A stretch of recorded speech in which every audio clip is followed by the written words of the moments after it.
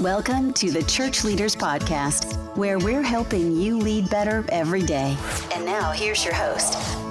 Welcome to the Church Leaders Podcast. I'm your host, Jason Day, and I'm so excited about this week's episode because I had the opportunity to speak with Dave Gibbons, visionary leader and founding pastor of Newsong Church in Santa Ana, California. Now, Dave is a brilliant Christ follower.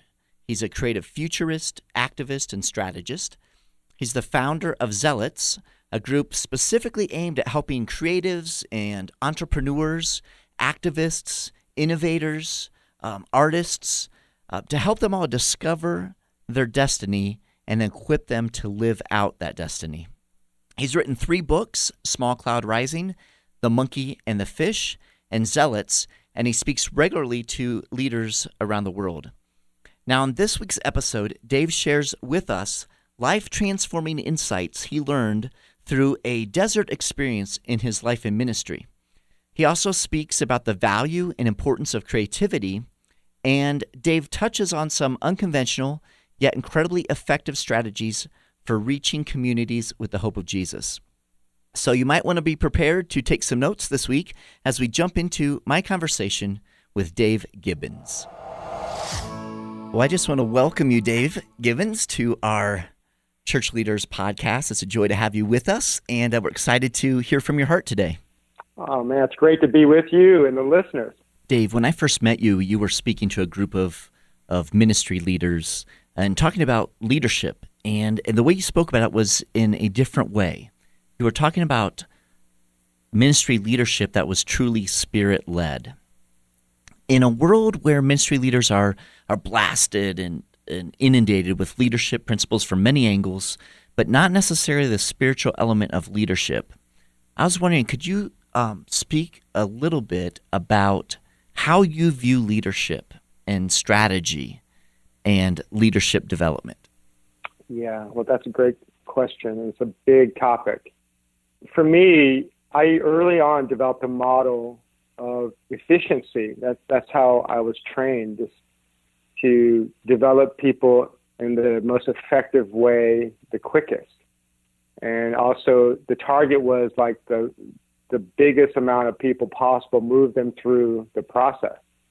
And so as our church grew and as we did multi-sites and the whole gamut, I realized, man, it's almost like, to me, it became like Groundhog Day. And at the end of the day, I didn't know really how effective we were. And while we had massive numbers, the numbers that were, I think maybe God was looking at wasn't necessarily our Sunday attendance or just how many people are in small groups, but actually was the city changing. And I found that the numbers that maybe were more important to God may be around the number 0. You know, are there 0 orphans in the city, 0 foster children, 0 divorces, 0 addictions, 0 murders? So maybe it's quite the opposite perspective. And so, I don't know, it forced me to rethink how I did leadership development. And then as I thought about the different layers of what I was trying to do, if you look at like a pyramid structure where the top is core, you know, you're like the 3 to 12, then you have your community, which is the more the mid-size, the people who attend, and it's part of your membership, let's say, at a church. And then you have the crowd, those who may be disinterested or not attending, or they don't know you exist, but basically your city. You know, I saw that a lot of my effort was around the community and just nurturing the community, which is good, which is important. You know, it's our family. But at the end of the day, I saw that we, again, weren't really addressing maybe the approach that Jesus did, which was he did the big crowds, but it seems like most of his life was given to these conversations where there was these one-on-ones and these small groups. And then in particular, it was his 3 and 12. And so I said, what would it look like if we actually realigned the allocation of our resources from just focusing primarily on the community to actually focusing upon the core?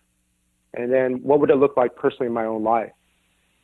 And so that it's not so much about when I'm developing people, they're going to try to come and build my vision. But what if it was the opposite, where the vision of the church was that we were to help people find their vision, and do everything we could to equip them to fulfill the destiny that God's called them to outside the box. And so that drove me over the last 10 years to really revamping our whole systems, our metrics, our philosophy, the way we staff. I mean, almost everything we did, even how we assess and then what we use assessments for. Wow. Now, so that's pretty much like a general overview. That's great. It sounds like that would have had to have been a pretty big shift. I mean, you've been doing ministry in a certain way, right, a specific way, and all those people who have come to be a part of that ministry, engaged in that ministry, based on how you were doing ministry. And so then you have this shift. So can you talk to us a little bit about how you navigated that shift? Well, somewhat blindly, to be honest, because I really didn't know if I had any models for it. I just knew what I was doing was not maybe, to me, to be honest, I didn't know it was really the heart of God.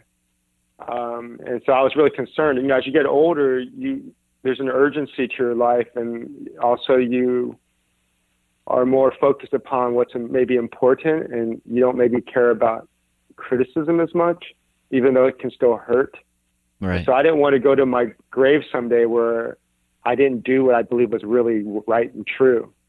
So that process actually was so difficult because it was almost like a dying of self. I remember I was in Thailand, actually, when I was kind of rethinking everything 10 years ago. And one of our young leaders from Thailand, he was very intimate with the Lord, and he's very introverted in a lot of ways and careful with his words. But one of the things he said to me that took me by surprise is he says, Newsong, which is our church, he says, Newsong has to die.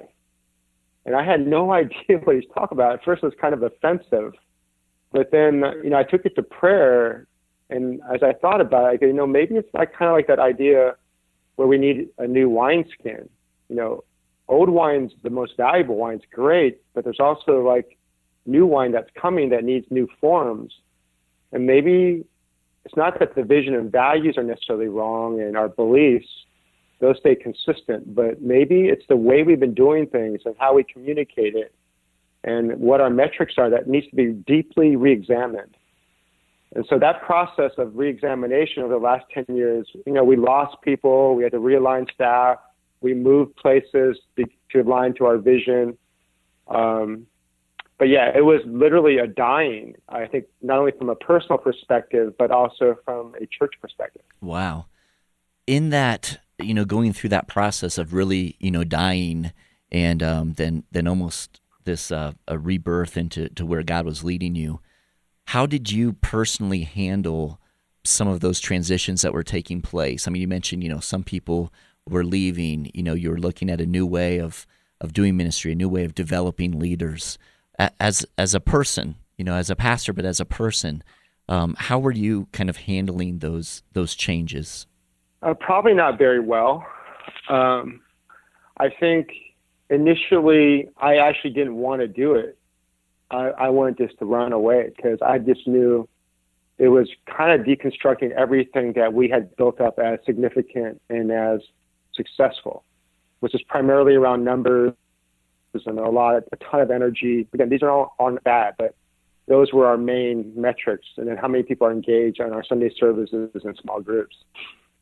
But it was a tough for me. I think I wanted to leave and run away because I was afraid of, I think, the onslaught of potential criticism and then the negativity that would happen as people looked at us as they would see it as like failing, because I saw that we were going to have to, instead of expanding, there was going to be this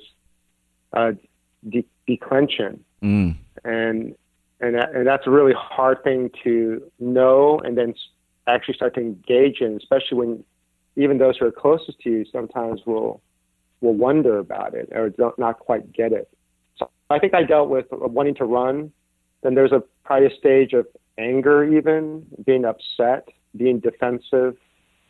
And then pretty much I went into like this mode, I think eventually, where just be faithful. That was like 101.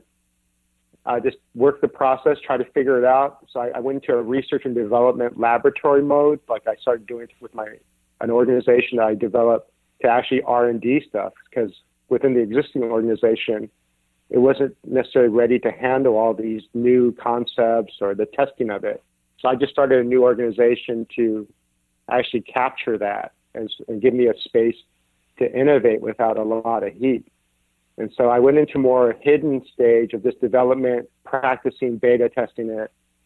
And so I was just faithful over the years. And then I think the Lord took me probably about 4 years ago or 5 years ago. I realized it wasn't just about faithfulness and perseverance through this season, but graduate school was learning to have joy in the middle of like a dying, but also a resurrection that you knew was coming. Oh, wow, yeah. Like, could I have joy? Yeah, and that was the main thing. Is I think I took away that, and then I think in the middle of the desert, the thing that helped me to actually survive and then to thrive in the desert was really the work of the Holy Spirit, where that was foreign to me really in the past beyond theological papers and argumentation. But I think as I was in this season, the Holy Spirit became the real elixir to me. And without him guiding me or strengthening me, I just probably wouldn't have been able to survive. Wow, that's powerful. And the idea of the Holy Spirit, you know, being there not only as the one who guides us through these times, but even as you said, encouraging and empowering in the midst of you know, some uncertainties. You know, as you've said, you weren't exactly sure how it would all work out, really, and but you were just stepping into that faithfulness, and the ministry of the Holy Spirit in your life during that time is key. What would you say to a pastor? I can only imagine, you know, there are probably some pastors who are listening today, and they're probably thinking, you know, I'm going through something similar. You know, I've been investing my time and my energy faithfully in the church and seeking to do what I've sensed God calling us to do, and yet I feel that God is leading in a different way, and it's a way that's going to look much different from how our church presently looks. What encouragement, what advice would you give a pastor who's kind of wrestling through that, you know, sensing that the Spirit is leading in a different direction?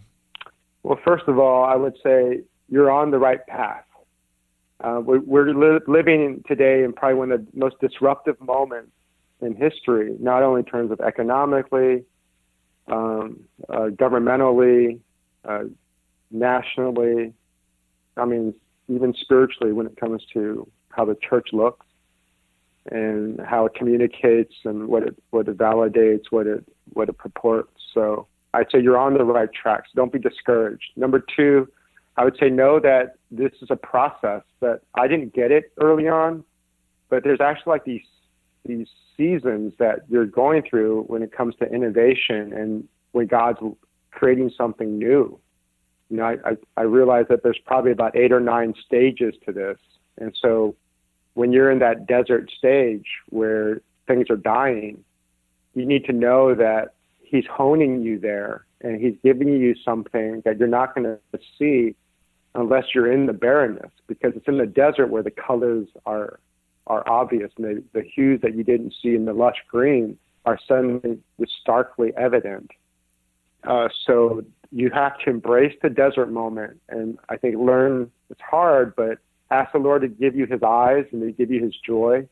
It's almost like what Nelson Mandela experienced when he was at Robbins Island, where he and others said it became the Robbins University. And it's like the cesspool can become the garden. And so that's a different place that's really deep, but you can develop that mind and spirit in the desert, and it's forged there. And so embrace the desert and what you're going to learn there, because spring can happen in one day. In one moment, spring's suddenly there, where it could be, winter can be really long, but God determines when spring's going to happen and when the harvest is. And until that moment, just ask God to give you his joy, and things will shift in your spirit. You'll go to another place of maturation. So I would say, with that in mind, the third thing is just have hope, because the elixir is there in the desert. And find that elixir. For me, the elixir was the Holy Spirit. We're learning to engage him more versus just my own strategy and kind of like Saul's armor that was given to me by wise people, good people, trying to, helpful people. But it wasn't necessarily the true thing that would satisfy, or maybe the true solution that God would have for me in my context.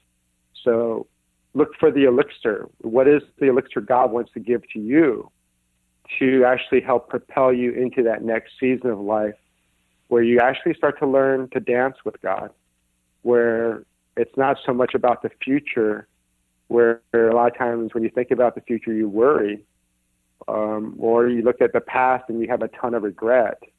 I think he ultimately, once you get through the desert, he's teaching you how to dance and to fully be present in the moment. And when I look at that stage of life, I think that's where the Z generation, the millennials, are hungering for leadership that's actually fully present. So it's not only that you're authentic, but I think where we show the transcendent nature and power, beauty of God, is we can be fully present with someone and see them and know them and love them without any condition. And I think God is leading us to that dance. That's incredible to think of how God is, through those, like you said, desert experiences, is building into us and is helping us to see the beauty of that relationship with God and what that looks like as we live our lives out, that, inviting us into that dance and, to experience to a greater depth, really, who God is and how the Spirit is speaking, is at work in our lives. I think that's great encouragement. Thank you for that, Dave. One thing I want to mention about that, just to encourage those who are listening today, is that there's this continuum of pain that I found that early on, when you're experiencing the pain in the middle of the desert, you just want to kind of cover it up and not deal with it. But eventually, it leads to confession, where you're going to want to talk about it, and there's healing found when you start to at least confess it and share it with others. But at some point, there's an embrace of your brokenness or of the pain in that moment, letting God, instead of saying, God, take away the pain, you're saying, God, hey, do your work in me. Because obviously you're not taking it away, so do whatever you want to do. And that's when you embrace it. And then eventually, again, what will give you encouragement is that your pain will eventually lead you to your destiny, where often the things that you learn in the desert will be the very things that gives you the sensitivity to focus where the Lord wants you to focus upon. It could be a hurt from the past or that you currently experience, kind of like what it talks about in Peter, that the things that you're being comforted with, you're going to be able to comfort others. And so it becomes a guide for a focal point in your ministry where you're going to have a lot of authority. And so at the end of this continuum of pain, this process, you actually start to discover it's a gift. And that's when, I don't know if you remember when you were younger, you probably prayed a prayer, God, I want to make a difference, with my life. And, maybe God said, oh, no, you prayed that prayer because that means that you're going to have to go through suffering. Because I think the thing that connects people to us in the greatest way is probably our pain. It's not going to be our strengths or our accomplishments. So pain actually becomes then a platform for power. It becomes a place where God gives you authority, I think, to impact more greatly in ways that we could not imagine. Dave, oftentimes in our culture, it seems we seek to cover up or ignore the pain. But what you're sharing is that the more that we run from our pain and brokenness and uncertainties, the less we're able to really fully step into the life that God has called us to live. Totally. To me, the picture that comes to mind is somewhat like the Wizard of Oz. He's this little guy, but he's projecting this big old picture of power. But he's really very small. The incongruity between the small wizard and then what he's projecting, that incongruity, that gap between that, I think causes a lot of stress, workaholism, addictions. because what you're doing is you're choosing to live a life of hypocrisy. And so I think that breeds an anxiety by itself. And so I think the more congruent you can become with like your public self and your private self being that you're broken. But you're not like just just commiserating there and being masochistic about it all. But it's just an honesty. Yeah, this is who I am. I'm not afraid to demonstrate it or to show it, because I think where Satan often works is in the hiddenness of our brokenness, and we become paralyzed in it, and it forces us not to be our authentic, more authoritative self. And so, I think about two things when I consider the importance of revealing maybe your scars. I think of kintsugi art.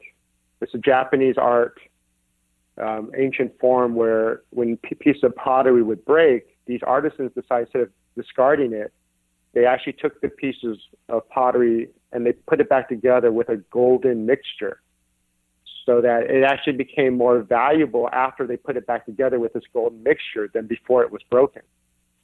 And I feel that's what is meant in the scriptures when he says his strength is made perfect in our weaknesses. And it's through like these cracks in our life that his glory shines through. And then the second thing that I think confirms this is even Jesus himself. Because when you think of him in his perfect state, and when we're all with him in heaven, he's the only one that's going to bear scars. And he's still perfect. Wow. Yeah, that's beautiful. Both those images are awesome when it comes to the brokenness that we experience in our lives, right? And what that looks like. How can pastors help encourage people, and how have you done this in your ministry to kind of find their unique calling and to step into that calling and what that looks like for their life? Well, I think there's several things I can encourage pastors, having worked with, mega church pastors, small church pastors, even different, multiple denominations, that will help. Number one is you almost have to think like a Martian, where God drops you into the planet Earth and you have no idea about church planning, church builds, church planting, but just realize God told you the mandate: love him and love your neighbor, someone not like you. And then go and make disciples of all nations. How would you build leaders? How would you make disciples? Because making disciples is leadership development to me, or human development. How would you do that with people who don't know Jesus and people who are hungry if you didn't have any methodology that was given to you? So I think you have to think this way first, because otherwise you're going to default back to your current way of training, which I believe is not necessarily fully effective. And we can go into that at some point, but I don't know if it's really producing results, because our cities aren't necessarily changing. We're not seeing like the revivals that you would normally think you'd see if God's really at work in a city. The second thing is I say that's really important is to consider your assessment process, because your assessment process often is going to focus upon identifying a person's spiritual gifts, their personality, and their strength. But it doesn't necessarily look again at their weaknesses or their story deeply, and helping them to see how it can be turned into power or be a guide for them. But the assessments that we are doing, the outcome for it, I think for most of us pastors, I think as you're creating like a process of development, is so that you could have them maybe play a role as a volunteer within the church system. So the ultimate goal is for them to be a volunteer in the system. And essentially, I just want to encourage pastors to say that's good, where everybody needs to do their part as a family member. But also, ultimately, how are you going to take that assessment so that and allow that to help them figure out how to integrate their faith in their workplace, in their neighborhood, with their family? And how would you guide them vocationally to live this out in the real world? I think this is really critical, this assessment. And then maybe the last thing, so I don't get too long, is just consider design principles. As you think about the future, a lot of times you'll go to seminars, conferences, and you're just looking for the answer. And a lot of times these answers don't work because they're really particular to a given context. So they create a solution that fits that context or that demographic. And I think what God's given us through his word are some very clear design principles on how to develop people so that they can feel free and so that they can feel like they're living out God's destiny for them. And they're not anchored to our institution, but rather they feel resourced and launched by us and loved by us, like our sons and daughters would as they mature. So what are some of those specific designs that God has given when it comes to helping people experience this in their lives? Yeah, a great question. I think the natural design is Genesis 11, and it's not necessarily the good thing, but we naturally are given to Genesis 11, which is the building of Babels. And it's just like showing how significant we are, and then we put our cross on top with our brand name on it. And so whether this is a company, whether this is a church, I think it's a natural thing for us to have ambition, I think, to build. But then what happens is, for some of us, we just keep going. And again, so the build of our own system becomes the most important thing. And so unknowingly, and again, I don't think it's on purpose maybe initially, but what happens is it becomes a lot about the star pastor or the star music so it's about everything within that box. But again, it's not to diminish the importance of music or speakers or people who are gifted that way, just saying that it starts to vortex around a vertical, and the expanse of that is very limited. It has the most of it's going up, but it's not going out. So I think the calling that God originally designed for us, there's 4 principles to me that seem to jump out. I mean, I'm sure there's more that other people can highlight, but 2 are in Genesis, 2 are in John. Genesis 1 was, he talks about subduing the whole earth and being fruitful. And so that to me really prescribes his design principle of freedom, that he's called us to really design processes where our people feel free and not burned out and anchored by an institution. It's like our children should never feel like we're holding them in prison to just do the household chores. Our goal is that our children, we want to help nurture the uniqueness they have, and then go out and crush it in whatever sector that God's called them to.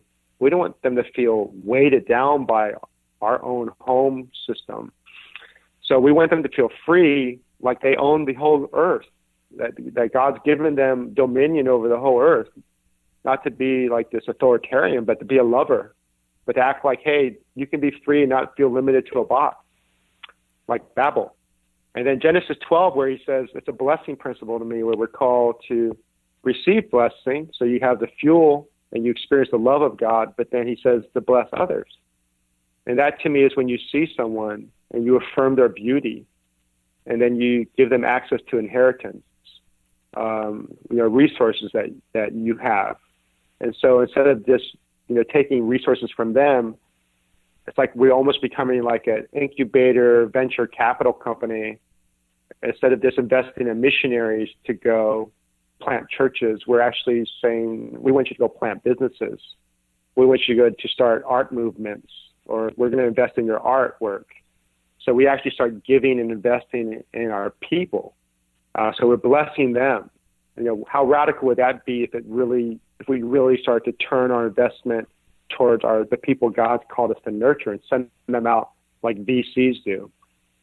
And then the other principles, people say, well, how in the world can you do that? I mean, there's so many people to bless. And I think this is the problem with a lot of our church growth mindset. I mean, there's a lot of good things, but the downside of our church growth mindset, again, is efficiency and we just think large. And I don't think most people are given to understanding large or how to build large. Mega church is probably less than 1% of people can really do that, maybe leadership. Right. Most churches are, right? So most people aren't given to big, but that's the model they're forcing or they're taking on as the model. So to me, the way I think Jesus did in John 5 and John 4 gives the two latter principles. John 5 is basically, Jesus only did what he saw his Father doing. So he stepped over some people to heal one. It wasn't that they were unimportant, but he was looking at where was the ripe fruit, where is the one that God wants me to touch. So that's a lot more artful. And actually to me, it's not going to cause much burnout or stress, because I think God will show you who you need to speak to today. And that at least leads us to the understanding that there's a power of one, that one person can change a city. So the design principle of flowing with the Father is John 5, and then John 4 is the principle of knowing, where, again, you're thinking of typically, or we think of numbers. If I were to say, hey, there's a village or the city that we got to strategize, how are we going to impact it and cause or stir a flourishing in the city where people are spiritually awakened. I imagine we think of crusades, we think of media blitzes, we think of we got to plant 1,000 churches, which are all, great stuff. But how did Jesus approach it, who had all the supernatural resources to do similar things to us and even better in real time and in a tangible way that people could experience? Jesus had all these opportunities to show things immediately to people so that they would all come running to him. How did Jesus approach the village in John 4 was, to me, really telling of how maybe we could approach it. And that is, he talked to one woman, a Samaritan woman on the outskirts, who was shocked that Jesus would spend time to talk to her, not just teach her. He was asking questions. He got to know her. And in fact, it was that knowledge of her that sparked her to run back to the village and then tell the whole village, come and meet this man who told me everything about me, who knows me. Because a lot of men knew her body, but Jesus was the first one that knew her soul. And she never met a man like that. And so to me, that showed and reiterate the power of one, that we don't have to sometimes just burn out and think of massive numbers to change a city. But in fact, it could be like in New York with the Clapham group, that it's often a group that's small, but dedicated and called by God and committed, that can change the whole city. Wow. Those four principles, I think, really speak into it, and they really challenge, like you alluded to, they challenge a lot of maybe the leadership principles that we're often inundated with, even in the church. One theme that I kind of noticed in those, and I've noticed through your ministry as a whole, is this idea of creativity.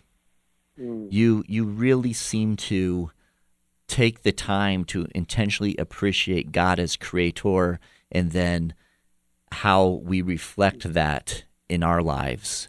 Can you speak a little bit to this idea of helping people embrace their creativity in the kingdom? Well, number one, you're made in the imago Dei. You're made in the image of God. And so that means you carry his traits. And so his trait is creativity. He created us. He created this amazing planet in the universe. So that the truth is that muscle, that gene's in you.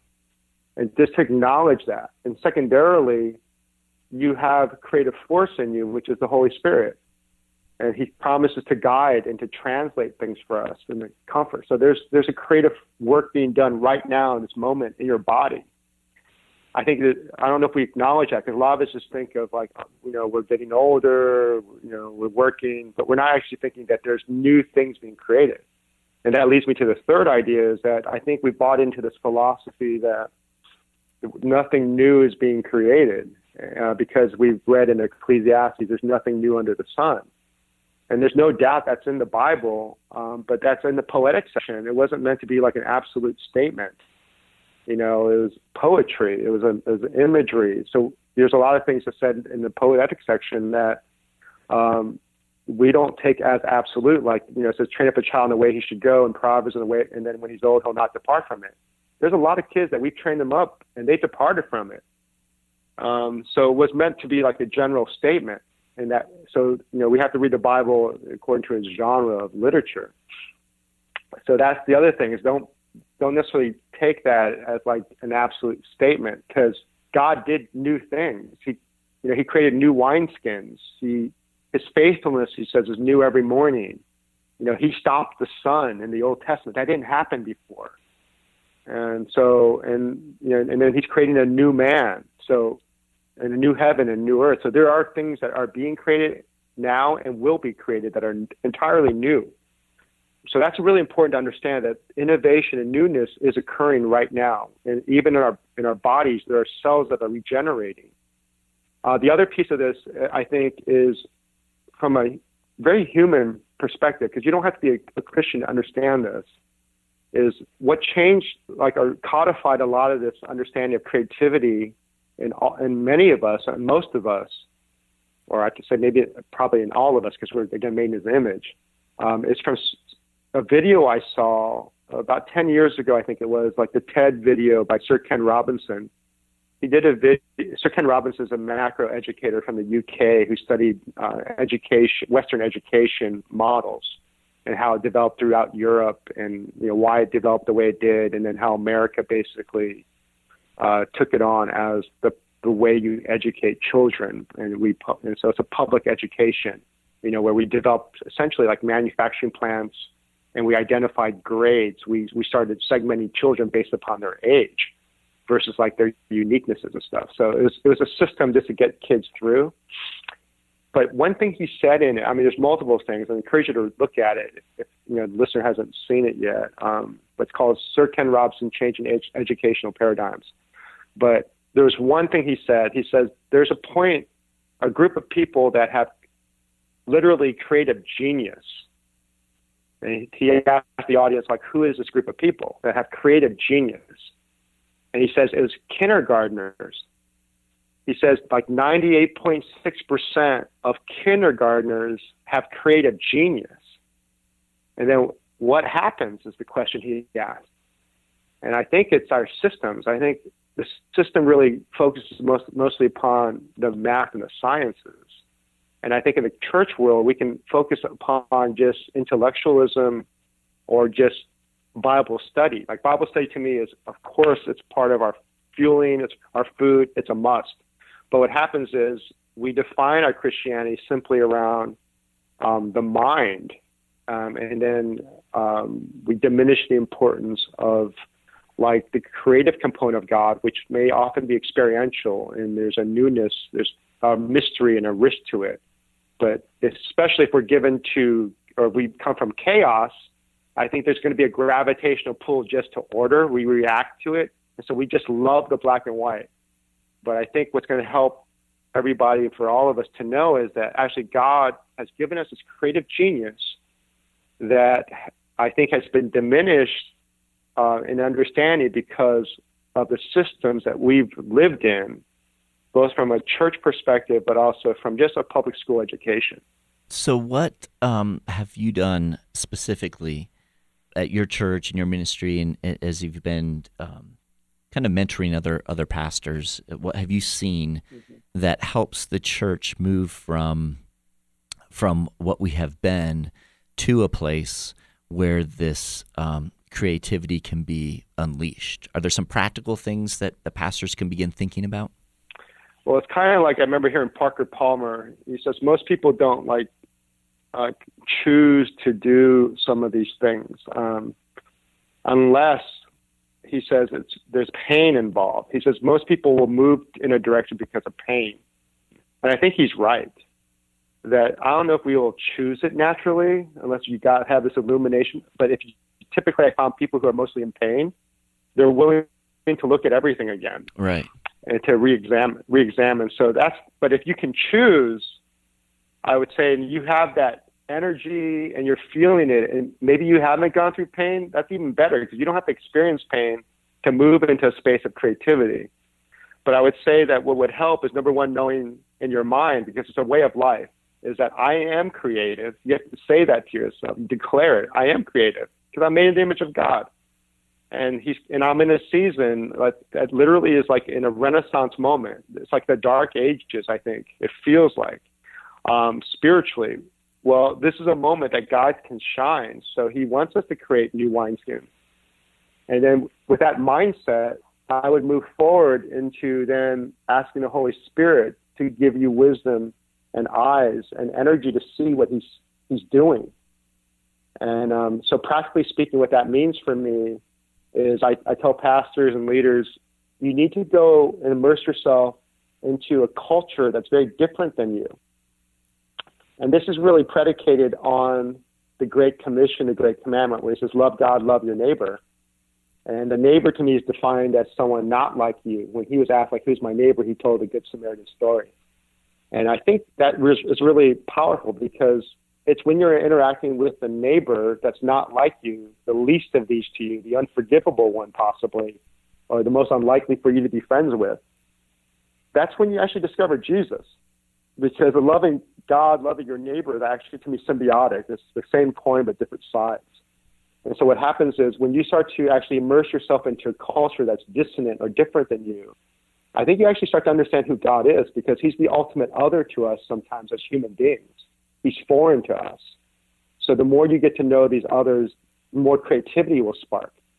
This has been proven in a book it's not a Christian book. It's a book called Medici Effect by Franz Johansson. I think he's a professor from one of the Ivy League schools, but it was written a few years ago. But essentially his understanding when he looked at the Renaissance movement, it was really fueled, they said, in part by a very wealthy family, the Medici family.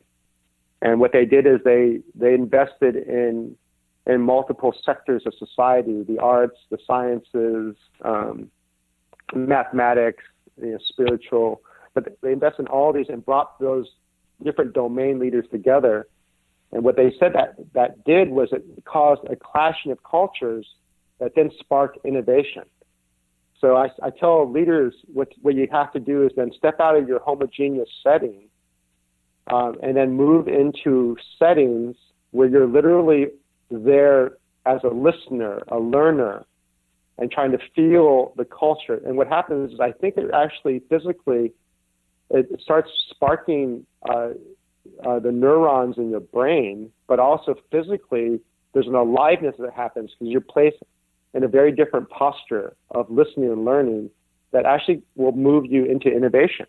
Wow. So that's really key as we're looking at our churches and looking at ourselves and kind of our journey with God as ministry leaders and how he's speaking into our lives. And like you said, allowing ourselves to really seek the Holy Spirit in the midst of all this and allow God to pull out of us, even in the midst of, like you said, that the pain and the desert experiences. It's often in those places where the Spirit is most at work in our lives, to pull out of us those things that God really longs for us to step into. So that's powerful encouragement for people, I think, in every stage of ministry and every stage of life to continuously, not get comfortable and not kind of get in a rut, but continuously be open to the new things, as you've said, the new creation that God is doing in our lives in an ongoing basis, and to be aware of that and looking for that even. Mm-hmm. Definitely. Awesome, brother. Well, Dave, I certainly appreciate you taking the time to be with us and for what you've shared. I know that this is great encouragement to many of our pastors and our listeners. And if people are kind of wrestling through some of these things, I can only imagine there's some pastors out there who have been wrestling with some of the tensions that you experienced in looking at where God is leading their ministry and their church.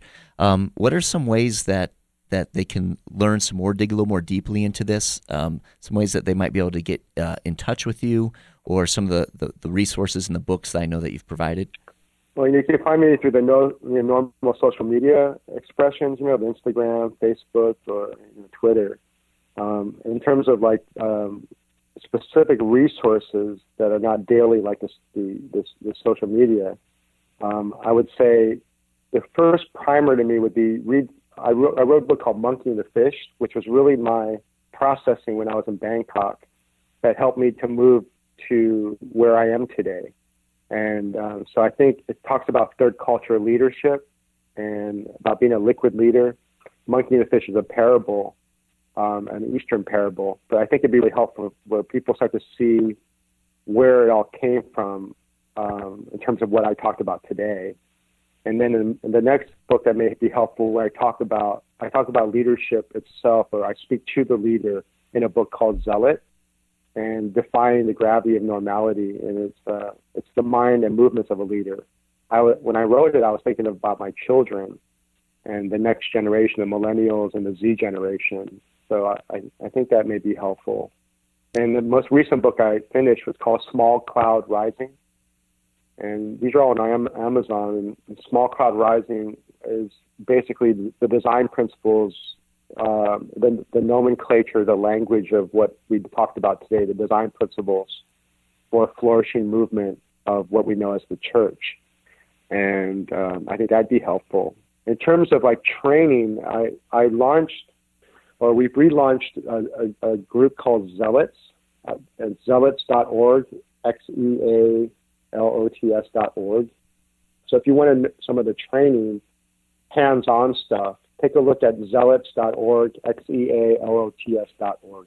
Awesome, brother. Well, I certainly appreciate all that you've done to contribute to the kingdom and to challenge us in our thinking and how we approach, really, as you've said, transforming our communities and our cities in a way that ultimately glorifies God. So these resources, incidentally, for our listeners, we'll have all of these resources and links to them in the show notes for this podcast at churchleaders.com. So if you're looking for those, we encourage you to check that out, and we'll provide all these links so that you have them. Well, Dave, brother, again, I just appreciate you, all that you're doing for the kingdom. I appreciate you taking the time to be with us and to share with our listeners today. We appreciate all you're doing. God bless you, brother. Thank you so much. Thank you for tuning in to this week's episode. Every week, as we are putting the episodes together, we're thinking of you, our pastors and ministry leaders, and striving to provide insightful and inspiring interviews as you seek to grow as a kingdom leader. So we hope you're finding value from the Church Leaders podcast, and if so, we'd certainly appreciate you taking a few moments to head over to iTunes and leave us a review. Your positive reviews and ratings help other church leaders more easily find our podcasts so they can benefit from these interviews as well. And again, we thank you in advance. If you have any comments, suggestions, or ideas for guests, I would love to hear from you. You can send me an email to podcast@churchleaders.com, or you can connect with me on Twitter. So until next time, this is Jason Day, encouraging you to love well and lead well.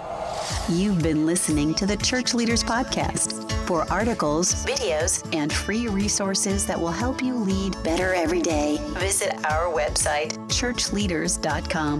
Thanks for listening.